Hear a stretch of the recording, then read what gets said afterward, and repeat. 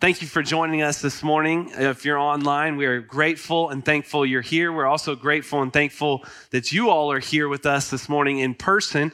And we have been studying the book of Jonah. And every time we finish a book, it's kind of sad for me because I've learned so much from Jonah. I've been enriched in my soul so much from the book of Jonah. I just don't want to leave. Maybe you're like me, but I always think to myself, can another book be this good? Can it tell me the truth of the gospel and the truth of the word of God as much as Jonah has? Well, if you've been with us for the last couple years, we've gone through 2 Timothy, Ezra, Ephesians, and now we'll finish the book of Jonah this morning. You're probably wondering where we go next. Not so fast, my friends. We must finish chapter 4 of Jonah, the Old Testament prophet. But since we've looked a little bit in depth at this book, we've found that this book is not necessarily about the prophet Jonah. It is actually about God himself, the character and the nature of God himself. In chapter 1, God is the God who pursues. As no-go Jonah decides to go in the opposite direction from where the Lord has called him to go. He flees the presence of God. In his running, God is pursuing him, sending a great storm. Ultimately, we see God's provision for Jonah in the form of a great fish to swallow Jonah. But then we see at the end of chapter 1, this fish, and the beginning of chapter 2, that God has not abandoned Jonah. Not even in the depths of the sea, in the depths of his despair. We see Jonah calling out to God in chapter 2 in his prayer of thanksgiving for God's salvation, as we see God is the God who saves. Amen? And God comes to a second time in chapter 3 and calls him to go to the very same place that he called him to go the first time in chapter 1. And this time, Jonah obeys. And God calls him to give a 5-word message in the Hebrew to the people of Nineveh, the wicked city of Nineveh. So Jonah preaches to those people and they repent. They believe God. The Ninevites, the wicked people of Nineveh, repent. And God relents from his disaster from the people of Nineveh, even though they were deserving of the judgment of God. God's grace is shown here in chapter 3. And we find ourselves in chapter 4 again with Jonah. God has given his grace, and Jonah does not understand God's grace.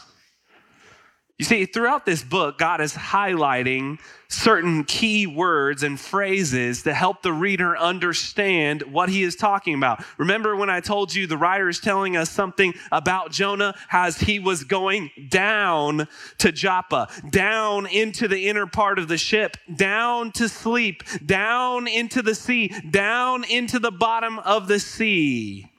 And yet as he goes down, God will lift him up when he calls out to the Lord. Remember when I told you how the reader used that word down? The reader is also using another word throughout this book to tell us something about God.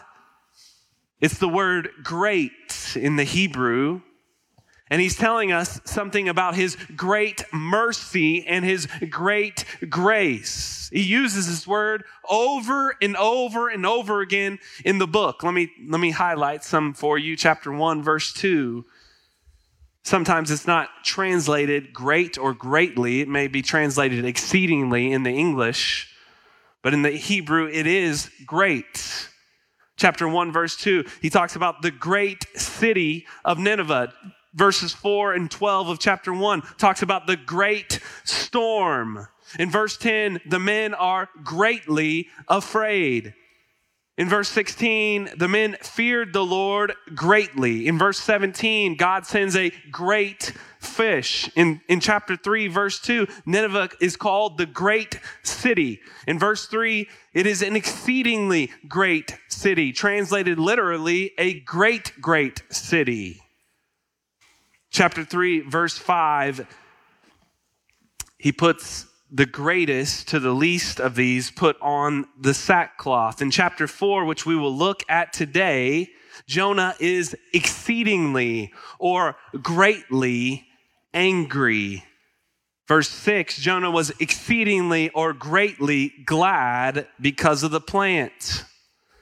And God, at the end of the book, in verse 11, will say, "And should I not pity Nineveh, that great city, in which there are more than 120,000 persons who do not know their right hand from their left, and also so much cattle." God is telling Jonah something. He is telling us something this morning, that our God is a God of great grace. Our God is grace is greater than any problem, any issue, any sin that we have ever faced in our life. When we look at the book of Jonah, we see the greatness of our God. Let's look at chapter 4 together. If you'll stand with me in the reading of God's word. Jonah chapter 4, verse 1. Let's read it together. As we see the word of the Lord, as it transforms our hearts and our minds, we stand in honor of that. Jonah chapter 4, verse 1. But it displeased Jonah exceedingly, and he was angry. And he prayed to the Lord and said, "O Lord, is not this what I said when I was yet in my country? That is why I made haste to flee to Tarshish. For I knew that you are a gracious God and merciful, slow to anger and abounding in steadfast love and relenting from disaster. Therefore now, O Lord, please take my life from me, for it is better for me to die than to live." And the Lord said, "Do you do well to be angry?" Jonah went out of the city and sat to the east of the city and made a booth for himself there. He sat under it in the shade till he should see what would become of the city. Now the Lord God appointed a plant and made it come up over Jonah, that it might be shade over his head to save him from discomfort. So Jonah was exceedingly glad because of the plant. But when dawn came up the next day, God appointed a worm and attacked the plant so that it withered. When the sun rose, God appointed a scorching east wind, and the sun beat down on the head of Jonah so that he was faint. And he asked that he might die and said, "It is better for me to die than to live." But God said to Jonah, "Do you do well to be angry for this plant?" And he said, "Yes, I do well to be angry enough to die." And the Lord said, "You pity the plant for which you did not labor, nor did you make it grow, which came into being in a night and perished in a night. Should I not pity Nineveh, that great city in which there are more than 120,000 persons who do not know their right hand from their left, and also much cattle?" You can be seated. Let's pray. Will you toss me that water? Father, we thank you for your great grace and your great mercy. Lord, we see from this book, and we see this morning, a man, Father, that doesn't understand the greatness of your grace. Father, we are Jonah. We cannot fathom the grace of God. And Father, we confess as people, as your church, that sometimes we get blinded and sometimes we forget of your great grace and what you want to show to others. Father, may we be reminded to look past ourselves, to look to others, that we may share the beauty of the gospel in its fullness, the grace of God bestowed upon your people through Christ Jesus our Lord. May you speak to us this morning according to your word. May your Spirit dwell among your people and speak to them. In Jesus' name we pray. Amen. I can remember like it was yesterday going to the Final Four in 1995. Yes, like yesterday, 25 years ago. It was in Seattle, and Oklahoma State was playing in the Final Four. Bryant Big Country Reeves was the star of Oklahoma State. They just did a 30 for 30 on him on ESPN, if you're wondering who he is. He was from Gans, Oklahoma. He was 7 foot, and he had a flat top. As you can see on the screen, I wasn't that big of a fan of him. You can barely see it, but I do have a flat top on the top of that. Yes, I wasn't that big a fan, right? 1995 school picture, Big Country with the flat top. So me and my family are going to Seattle for the Final Four, and we're going to pick up our tickets at the hotel. And of course, we see this huge hotel with these huge glass elevators.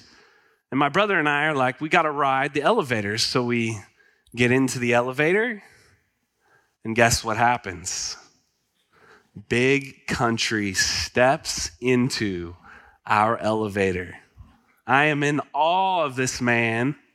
7 foot, flat top and all. And I'm holding a basketball. The basketball is orange and black and has OSU, Pistol Pete on it. And I think to myself, he could sign my basketball right now. And guess what? He does. So I get this signed basketball from Big Country. Fast forward, maybe a couple months, a few years later, I'm not really sure exactly when this happened. But a few years later, we were trying to play an important 2-on-2 game with my cousins. My cousins are about the similar age of me and my brother, and we would have, in the summertime, we would have big-time basketball games in the backyard. Well, at this point, we didn't have a ball. One of the cousins suggested that we play with this one. It looks good. It's in your room. Let's play. And I said, I don't know about that. That is Big Country's basketball. Well, guess what? We ended up playing with the ball, and not to your surprise, the signature on the ball did not last. And guess what? Like Jonah, my life was ruined. Just like Jonah's plant was gone, my Big Country signed and autographed basketball was no longer. I think I'm sitting there fighting back the tears when my mom says, "Oh, let me fix that." She takes the basketball, she takes it back into her room, takes out her Sharpie and outlines Big Country's signature. She says, just as good as new. The problem was, it just wasn't. The same thing here, Jonah has lost something valuable to him. And yet God is teaching him something. And after Jonah's rant, through the first 3 verses, the Lord asked him a question. Do you do well to be angry, Jonah? Fantastic question if you're a parent. You don't address the issue that they have a problem with. You go straight to the heart. Jonah sulks up into a quiet place, and the Lord gives and he takes away the plant. Why? to show Jonah that God's grace is great. The plant is a funny reminder that what seems important to us may not actually be an eternal matter. The reality is that all of our possessions are fleeting. They're gone. Pretty soon they will be gone, just like the big country basketball. But sowing the seeds of the gospel of grace into the lives of people, that lasts forever. It is an eternal investment. May the Lord teach us about his grace this morning, that we may align our heart with God's heart for people. Let's look at verse 1 together. Verse 1 says this, "But it displeased Jonah exceedingly, and he was angry. And he prayed to the Lord and said, 'O Lord, is not this what I said when I was yet in my country? That is why I made haste to flee to Tarshish, for I knew that you are a gracious God and merciful, slow to anger, abounding in steadfast love and relenting from disaster. Therefore, now, O Lord, please take my life from me, for it is better for me to die than to live.' And the Lord said, 'Do you do well to be angry?'" This is our first point this morning, comes through this section of scripture. It is this: God's grace is meant to be shared with others. God's grace is meant to be shared with others. Last week, we kind of looked at this. We peeked forward to chapter 4. I couldn't help but show you chapter 4 when we're talking about chapter 3. And if you're looking at this passage, sometimes you look at this and you go, is this a person of God? How can he say this? At least we've got to give Jonah some credit here. One of the things that he's doing is at least he is being honest with the Lord about his heart.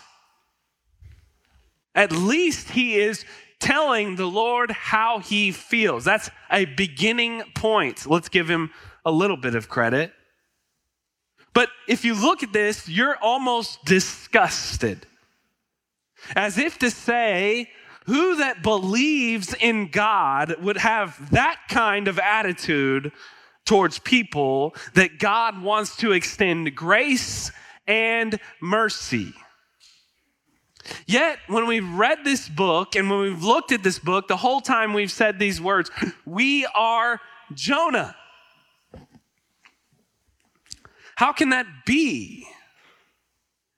Even though we know the word of God, oftentimes our hearts are more concerned with me, myself, and I than the people around us who do not know the truth of the gospel. Let's be a bit honest with ourselves this morning. Some of us show evidences of God's grace in every area of our life. But some of us show evidences of being out of touch with God's grace in our own life. How do we know that? What are evidences that we are out of touch with God's grace? I'll give two to you this morning.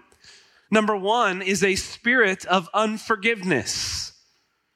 A good question to ask yourself is, do you want your enemies to be blessed?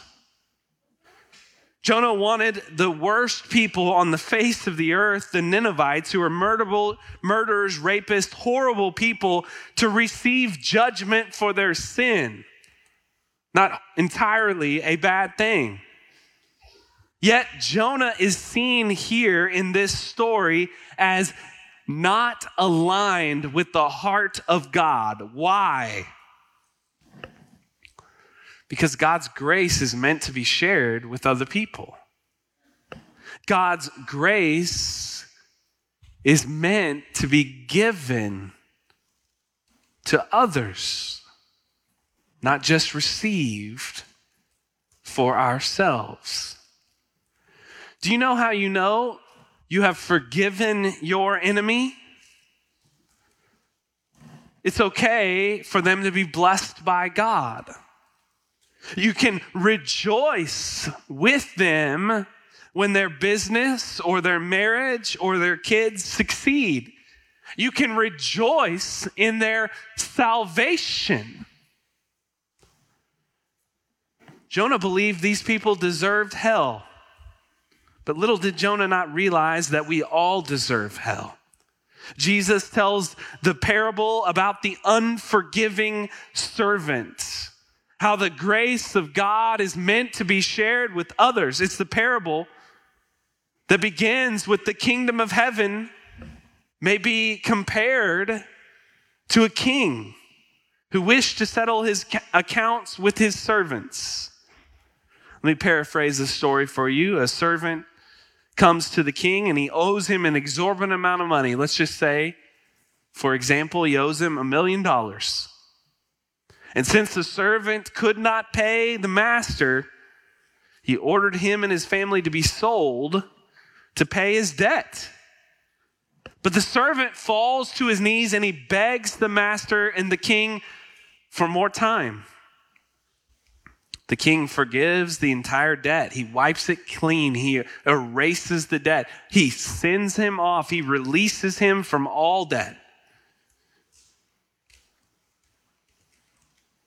And someone comes to that same man who has just been released to the debt, and he owes this man money. And he comes to him, and he says, I can't pay, have mercy on me. And the man who was just released from the $1 million debt begins to choke the man who owes him money and say, pay me what you owe, and throws that man in jail. Now the king or the master hears that he didn't offer the same grace that was offered to him and is unwilling to forgive. And I'll read from Matthew chapter 18, verse 32. Jesus says, then the master summoned him and said to him, you wicked servant, I forgave you all that debt because you pleaded with me. And should you not have had mercy on your fellow servant as I had mercy on you? And in anger, his master delivered him to the jailers until he should pay all his debt. Jesus says this at the end of the parable, so also my heavenly Father will do to every one of you if you do not forgive your brother from your heart. You see, the story of the unforgiving servant is really the story of Jonah. God's grace is shown to Jonah. Even though he rebelled against God, God rescued him in the belly of the whale, gave him another chance. He is the God of second chances. He gave him grace and he saved him. And he called Jonah to go and share this grace with Nineveh and to others. Yet Jonah was exceedingly displeased and angry at God for offering the grace to others. The second evidence we may be out of touch with the grace of God is a lack of generosity. Some of us are very generous, and we understand that God has lavished his undeserved favor upon us. We are deserving of the wrath of God, and yet he has lavished us with finances and a job and a family and all of these things that he has given to us. And so all we want to do is give in return to others. We understand that. And yet there are some of us who have a lack of generosity. God has given us eternal life. Why would we not want to give freely and joyfully? Jonah, in his circumstance, didn't want to give the word of the Lord to the people. something that jumps out at his rant in the first 3 verses is this. Is this not what I said when I was in my country? It is as if Jonah felt as if he was doing God a favor by not sharing the word with Nineveh. I mean, in Jonah's mind, you can think of this like this. We are God's people, right? I mean, I'm God's prophet, Israel, God's people. I am chosen by God. I mean, Assyria, who is Ninevites, Nineveh is a city of Assyria, is a wicked city. They're deserving of the judgment and the wrath of God. Assyria wants to kill us. Therefore, we should not go to Assyria and tell them that the judgment is coming lest they repent and God not destroy them. Think of it in Jonah's mind. Okay, so this is good. It must be the will of God that I not obey God. It is never the will of God not to obey his word. Jonah's nationalistic pride has now gotten in the way of the gospel message going forward. God loves a joyful giver. And the only way we can give joyfully is being reminded of the grace of God in our own life. When we understand this grace of God in our own life, the beauty, the majesty of God's grace so deeply moves us that we stand ready to freely give with a heart of compassion and mercy. Jonah is lacking in these areas. Do we have the compassion and the mercy of God to give? But again, we can sit here and rail on Jonah all day long, but again, Jonah does some things right. Let's give him credit. He's honest with God. The second thing that he does right here is he understands the nature and character of God, does he not? Look at verse 2, the second half of that verse. For I knew that you are a gracious God, merciful, slow to anger, abounding in steadfast love, and relenting from disaster. This comes directly from Exodus chapter 34, right after the Israelites, God's people, have been rescued from Egypt, and they erect this golden calf. And they say, this golden calf is now your God who has saved you from the Egyptians. Worship it. And they bow down, they worship the golden calf. And God is about angry, obviously, that they are worshiping another object instead of himself. And he says, I'm going to destroy the whole people, and I'll raise up a people through you, Moses. But Moses pleads with the Lord. In Exodus 32:14, and he says, and the Lord relented from the disaster that he's spoken of, bringing on his people. Sound familiar? God has just relented from the disaster of the Ninevites.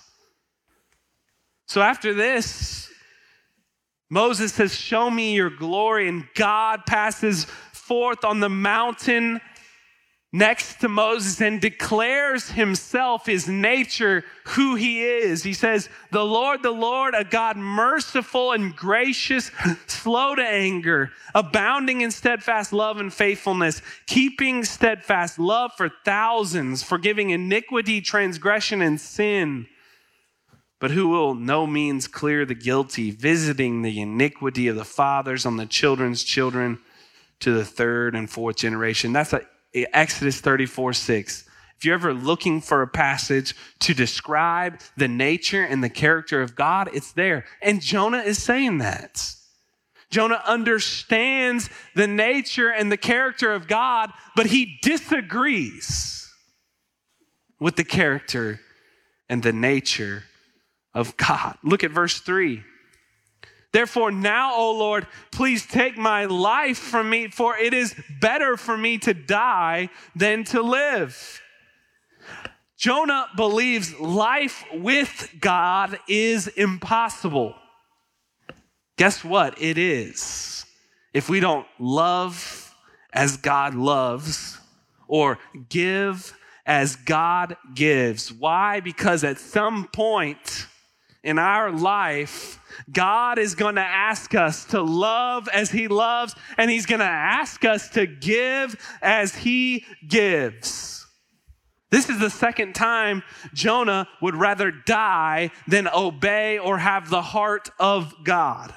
The first time is when he says, throw me overboard, instead of saying, turn the ship around to Nineveh. Jonah realizes something, and I want you to hear this. He realizes that his way and God's way cannot coexist. Here we find Jesus also talking about this in the parable of the four soils. Jesus tells us there's a sower who goes to sow seed in the field. The first seed falls in the path, cannot take root, and the birds come and eat it up. The second seed falls in the rocks. The sun comes and scorches because it takes no root. The plant grows a little bit, but it dies. The third one is choked out by the thorns. It dies too. It shows some fruit, but dies. But the fourth person, hearers of the word of God, the seed grows and it multiplies. Life gets hard. Persecution comes.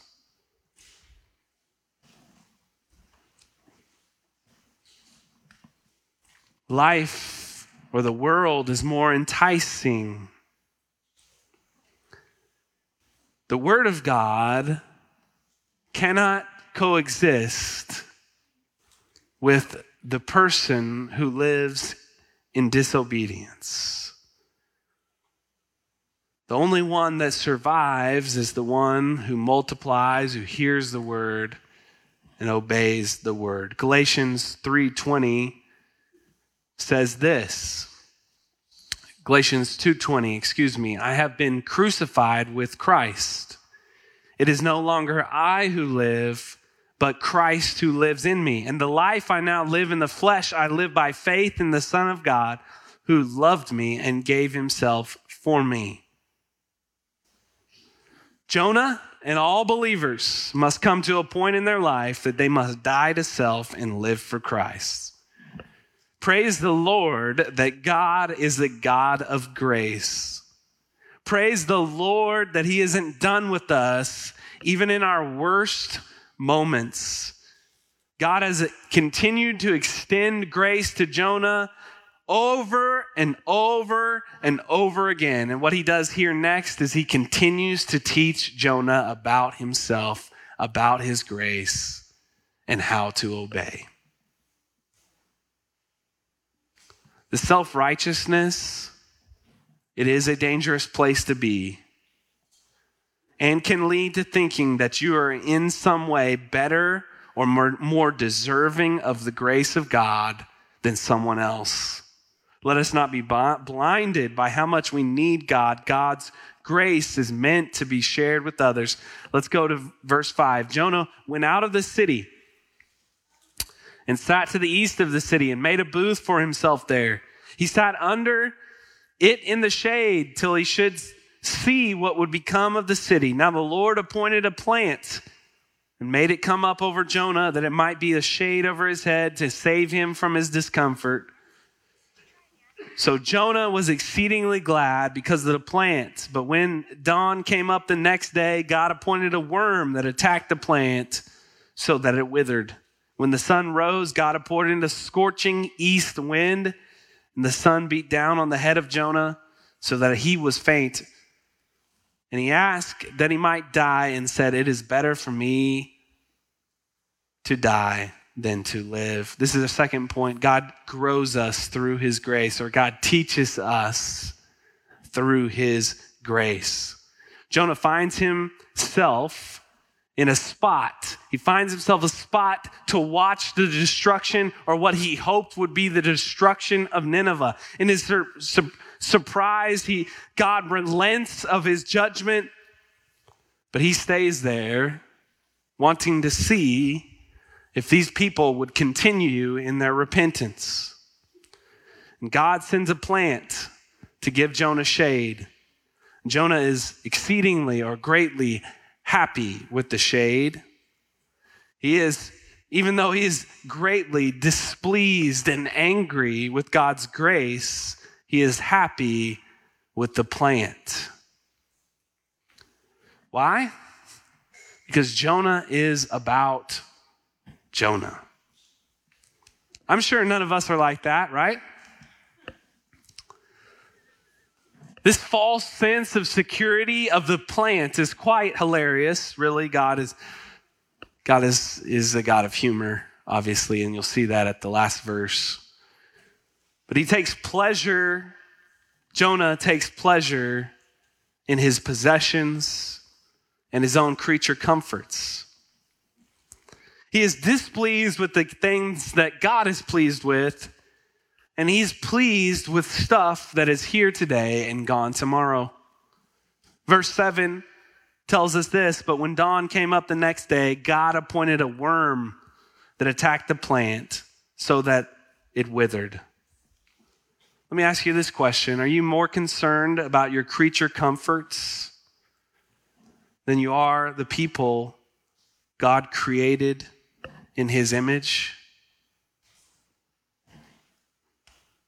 Did you know that there are currently 2.2 billion people in the world who are considered unreached peoples? They have little to no access of the gospel. I'm thankful we as a church have a heart for missions and sending to the ends of the earth. I'm thankful we start here in our Jerusalem, in Oklahoma City, with this project and the project we have out there, and people in our church going to their neighbors in their neighborhood to see God do amazing things. I believe that some in this room will actually, as Joe was talking about, be missionaries who are sent out from Northwest Baptist to go to the ends of the earth, that will learn a language different than theirs, that will learn a culture different than theirs, in order and hope of sharing the gospel with some. But for Jonah, and many times us, some of us are more concerned about our palm tree on the beach than we are the people who are lost and crawling into hell without access to the gospel.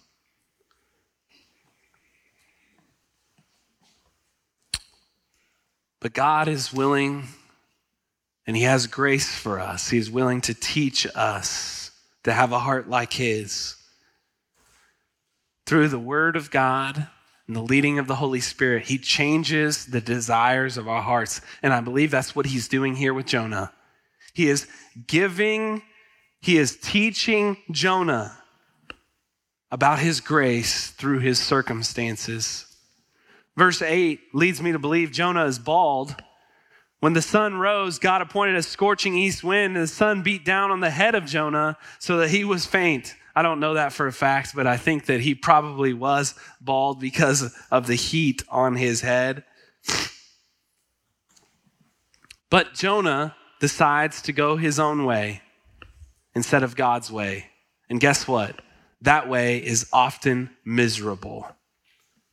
Straight miserable, especially for Christians.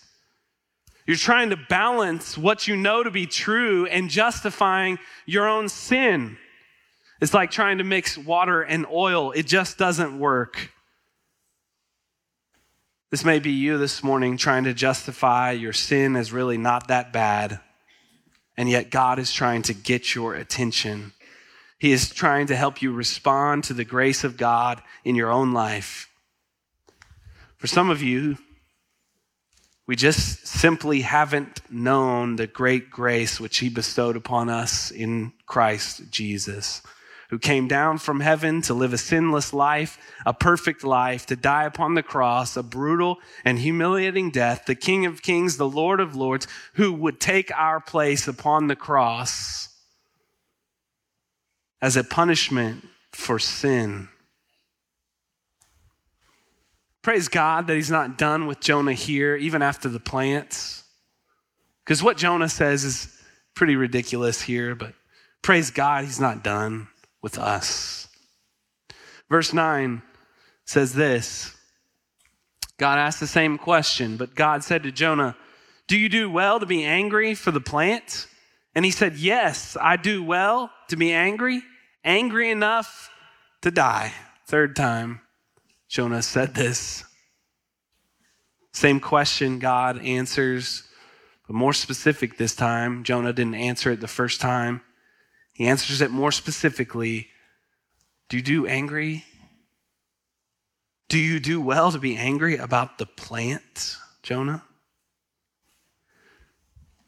If you're in a counseling session and you're counseling Jonah, and he says this to you, right?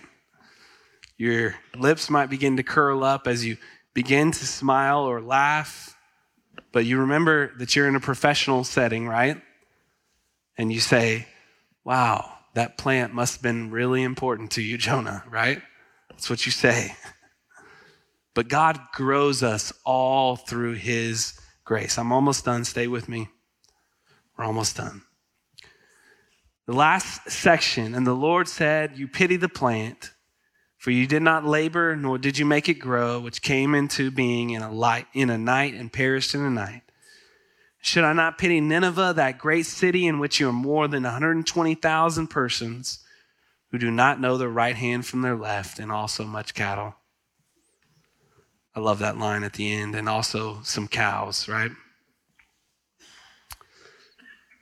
This is our third point this morning. God's abundant grace changes the direction of our life. God's abundant grace changes the direction of our life. The book ends abruptly. It ends with the question. We don't know if Jonah ever got on board, but the question is not really whether God should pity the great city of Nineveh. The answer is given throughout the entirety of the book. The answer is God is a God of grace. But the question is, Jonah, are you going to respond to that grace? Many scholars believe that Jonah actually wrote this book, which would make sense. It means Jonah did respond to the grace of God in telling his own story of how the great God of grace changed the direction of his life. Jonah, you pity the plant. Should I not pity the people of this great city who do not know their right hand from their left? Many scholars believe the author is talking about children here. Kids, if you tell them to raise their right hand, they may raise their left, right? You understand that. About half will raise the wrong hand.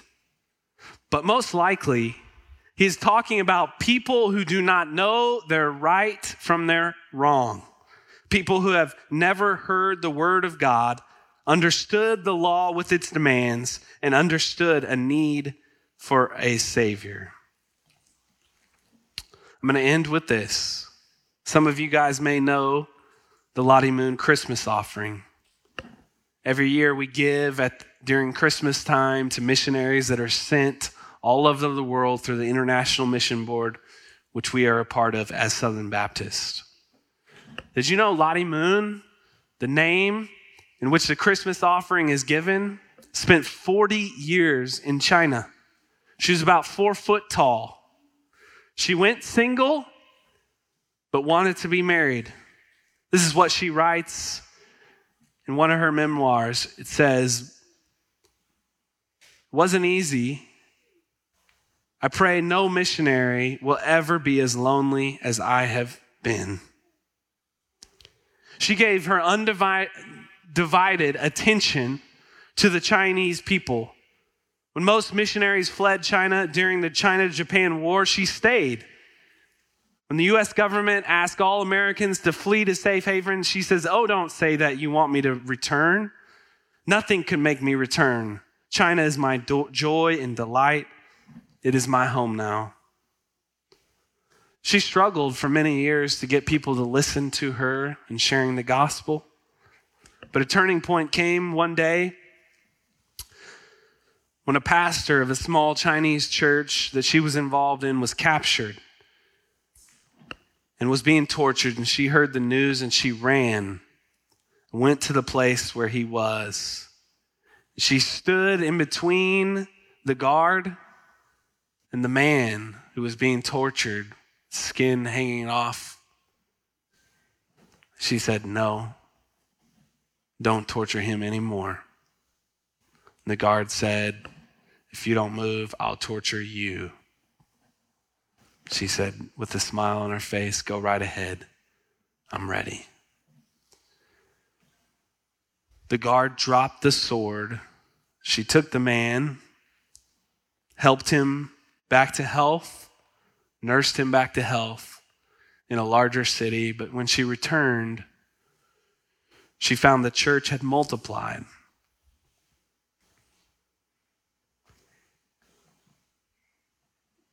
Why would this foreigner risk her life, put her life on the line for this Chinese man? They opened their hearts to the message about the sacrifice of Christ, who had given away everything he had so that others could be saved. In 1911, a great famine swept her portion of China. Again, she refused to leave. During that time, she wrote to American pastors, pleading with them, "Can't you give to help your brothers and sisters in China?" She literally gave her portion of food away and died of starvation. They say she weighed only 50 pounds at her death. The Chinese nurse that was with her when she died said that when she started to sing, "Jesus loves me." And she began to whisper in Chinese the names of those friends who had gone to heaven before her. With each name, her thin hands clasped together and then unclasped in the Chinese form of a greeting. She did it one final time, but said no name. The nurse, a Christian, assumed she had seen the Lord Jesus at last.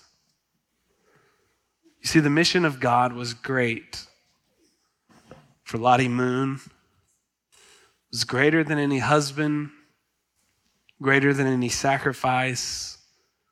It was worth it for her to give up all that she had for the mission of God. The grace of God changed the direction in her life. The gospel changes what we do with our life. May we never forget the grace of God and his desire for us to share that grace with others. This is Jonah's story. That was Lottie's story. What is your story?